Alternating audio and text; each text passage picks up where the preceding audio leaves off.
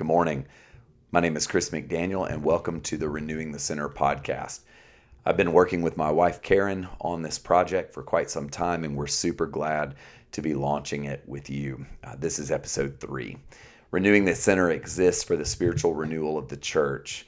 We're going to create space for this renewal in 3 primary ways: through this podcast, through the facilitation of spiritual direction, as well as, God willing, at the end of the pandemic, through facilitating retreats and speaking at conferences and whatnot. But we're so glad to have you with us today. I'm going to read, and then we're going to pray, and then we're just going to see what we can see from the Word of God today. Acts 13, beginning in verse 13. Then Paul and his companions set sail from Paphos and came to Perga in Pamphylia. John, however, left them and returned to Jerusalem, but they went on from Petra and came to Antioch in Pisidia. And on the Sabbath day they went into the synagogue and sat down. And after reading the law and the prophets, the officials of the synagogue sent them a message saying, "Brothers, if you have any word of exhortation for the people, give it." So Paul stood up, and with a gesture he began to speak. "You Israelites and others who fear God, listen. The God of this people Israel chose your ancestors and made the people great during their stay in the land of Egypt, and with an uplifted arm he led them out of it. For about 40 years he put up with them in the wilderness. After he had destroyed 7 nations in the land of Canaan, he gave them their land as an inheritance for about 450 years. After that he gave them judges until the time of the prophet Samuel, and then they asked for a king. And God gave them Saul, son of Kish, a man of the tribe of Benjamin, who reigned for 40 years. When he had removed him, he made David their king. In his testimony about him, he said, 'I have found David, son of Jesse, to be a man after my own heart, who will carry out all my wishes. Of this man's posterity, God has brought to Israel a Savior, Jesus, just as he promised.' Before his coming, John had already proclaimed a baptism of repentance to all the people of Israel. And as John was finishing his work, he said, 'What do you suppose that I am? I'm not he. No, but one who is coming after me. I am not worthy to untie the thong of the sandals on his feet.'" This is the word of the Lord. Thanks be to God. Let's pray. Father, thank you for the Bible. And we ask, God, that you would give us the grace that we need to hear you today, to be attentive to you, Lord, to receive, God, truth in your word. In Jesus' name, amen. Amen. The story of Israel is so very instructive. I believe it's the truest story ever told. It's a story that feels true in my bones as I read it, because I find myself in the story of the Israelites. And so Paul tells us this story, and I want us to just listen to what Paul is saying, because he's telling us this story for a reason. Find yourself here. There are a few things that I want to highlight that I think will be good for us to think about today. Number 1, God was able to grow and establish Israel even as they lived in Egyptian bondage. And I think we all need to hear this, that God can and he does great things even in the midst of difficulty and uncertainty. That God was able to work in the Israelites as they were in a very difficult time. And right now, maybe we need to hear this. We're all facing remarkable difficulty. We have to cultivate a belief that God is still working in the shadowy places. I believe the Lord wants us to know that he can find us and even accomplish things in us while we are finding ourselves in places of remarkable stress and difficulty. So where are you stressed? And do you, like me, tend to cut God off from your experience when you're facing difficulty and stress? I know I do. And so I'm reminded here that God is able to do good things even when I'm in stress. I believe that the Lord is inviting us to cultivate a belief that he is still working in the shadowy places. And for the Israelites, Egypt was horrible. They suffered there. They experienced oppression there. And yet God did things there. He made them great. He grew them. And that leads me to the second thing I want to say to us. God is able to lead us out of places of bondage and slavery with an uplifted arm. I love that phrase. With an uplifted arm, God led them out. The strength of God, his strong arm delivered them. God's able to deliver us from hardship, and he does. He's able to deliver us from places of bondage and oppression that we experience. He does this all the time. I believe he wants us to ask for that deliverance.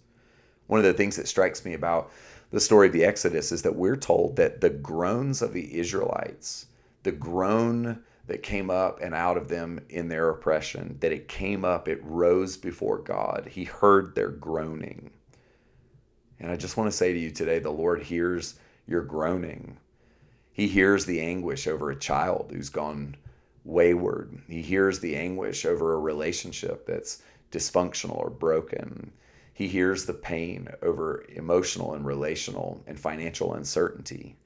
We need to give voice to our pain, and God's able to hear us and meet us. He's able to actually bring change into our lives. But first, we have to acknowledge that we're in pain and verbalize a request for God to lead us out. But the third thing we see in this passage is just as important as the first two. And it's the truth that the Israelites were not all that suited to freedom. And neither are we. Paul's choice of words is telling. He says, for about 40 years he put up with them in the wilderness. Like an annoying child on a long car trip, God had to put up with them, and he does the same with me. See, freedom seems great until you have to navigate uncertainty. Freedom felt like a really enticing idea for the Israelites until they didn't know where their next meal was going to come from. See, there was a certain predictability to bondage.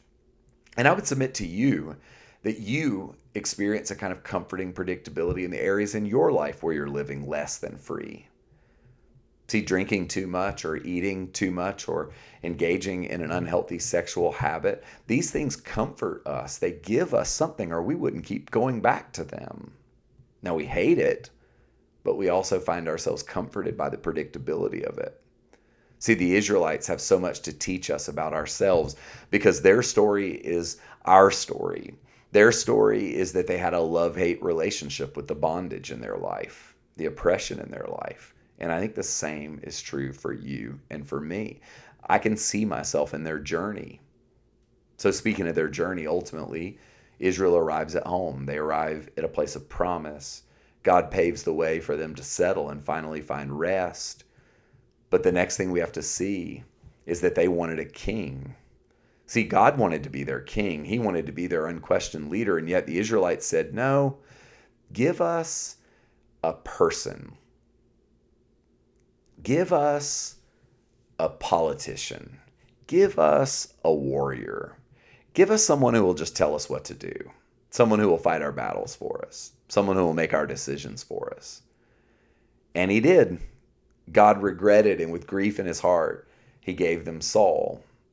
A handsome man, an insecure man though, a deeply flawed man, a man not unlike many of our politicians today. And the Lord grieved, and Israel got what they wanted, but it wasn't what they needed. And that just leads me to thinking this through. Sometimes we get what we want, but we don't get what we need. There was something in Israel's request that actually grieved God. It actually broke God's heart. And whenever we ask someone to do the work for us, to step in the gap for us, I think it breaks the heart of God, even if he gives us that something we ask for. See, God, for the Israelites, wanted to lead them, and they asked for a king instead of him. And he gave them a king, and he still led them through that broken and flawed man, through the broken and flawed system. And so what you see in the Israelites is their tendency to want someone else to do the work for them. Though it broke the heart of God, God was still able to work in all those twists and turns. And if you read the Old Testament reads just like your life. Lots of twists and turns, lots of valleys, a few peaks. But God was working. Ultimately, David became king, a man the scripture tells us is a man after God's own heart. See, God was working even in the brokenness. He was working even in the bent craving of the people. And I would say to you, God works even in the bent craving in your own heart, the places where you don't quite get it right. He can still do good things in the middle of life. So out of David's line comes Jesus. Jesus, a descendant of David, a descendant that would lead us into a place of peace, into a place of freedom, into a place of fellowship with God. See, God's working in the twists and turns, even when things don't look quite right and frankly aren't quite right or feel very good, because they weren't very good. God was still working. And so maybe today for you would be a good day to look for God in the midst of your life. Where is your right now life, your current, ordinary, everyday life? Where are there signs of God's activity that you might otherwise miss if you don't stop and reflect, if you don't stop and look? But I love the way Paul ends his little sermon. He speaks about John the Baptizer before he gets to Jesus. He says John was the last one in line. John the Baptizer said, make room for Jesus. And I believe for you and me, before we're able to truly connect to Jesus, we must make room for him. The way John did. We have to prepare the way of the Lord. We have to look at our lives and say, God, where are you inviting me to make room for you, to make space for you, to get ready for you? Because here's the thing I've experienced regarding Jesus is he wants to take up space in my life. And if I don't make room, he's just crowded into the clutter. And many of us, that's the way we're living right now. Many of us feel like we probably have cluttered lives. The valleys, the dark places, the hard places, they've left us with a lot of clutter, a lot of activity, a lot of anxiety. And Jesus wants to take up space. If he's going to come in as he longs to come in, we're going to have to make room for him. See, one of the things John invites us to do in addition to making room is he invites us to expect Jesus' arrival. So where are you regarding expectation that God would show up and do something in your life? Have you lost hope? Have you lost confidence that God might intervene? Maybe not in the way you wanted him to intervene, but intervene nonetheless. See, one of the things that I feel like the Lord's inviting me to make room for in my life right now is cultivating an expectation that God would show up, not on my terms, but on his terms. That God would be involved, not the way maybe I particularize my desire for his involvement, but involved nonetheless. I believe there's something here for us. I think there's something here for us to put before God. And so, Lord, I ask you to stir expectation in me and in my friends, that you would work in us again, that we would sense your presence and know you. So connected to this, beginning on Monday, we're going to jump into a study on the person and work of the Holy Spirit, and I'm very excited about this. And so Monday and next week, I'm going to be looking at the Bible and doing some biblical reflections on the person and work of the Spirit. It's our conviction that spiritual renewal, for God to renew our centers, it's impossible for that work to happen without the empowering, quickening presence of the Holy Spirit. So thanks for listening today. If you're interested in this content, please subscribe to our podcast at Renewing the Center, wherever it is you find podcast content. And if you're listening on the ATL Trinity feed, we will be switching this over to Renewing the Center beginning today. So this will be your last opportunity. If you want to check us out and track with what we're doing, you'll have to subscribe to the new thread. God bless you. Go in peace. We'll see you when we see you. Amen.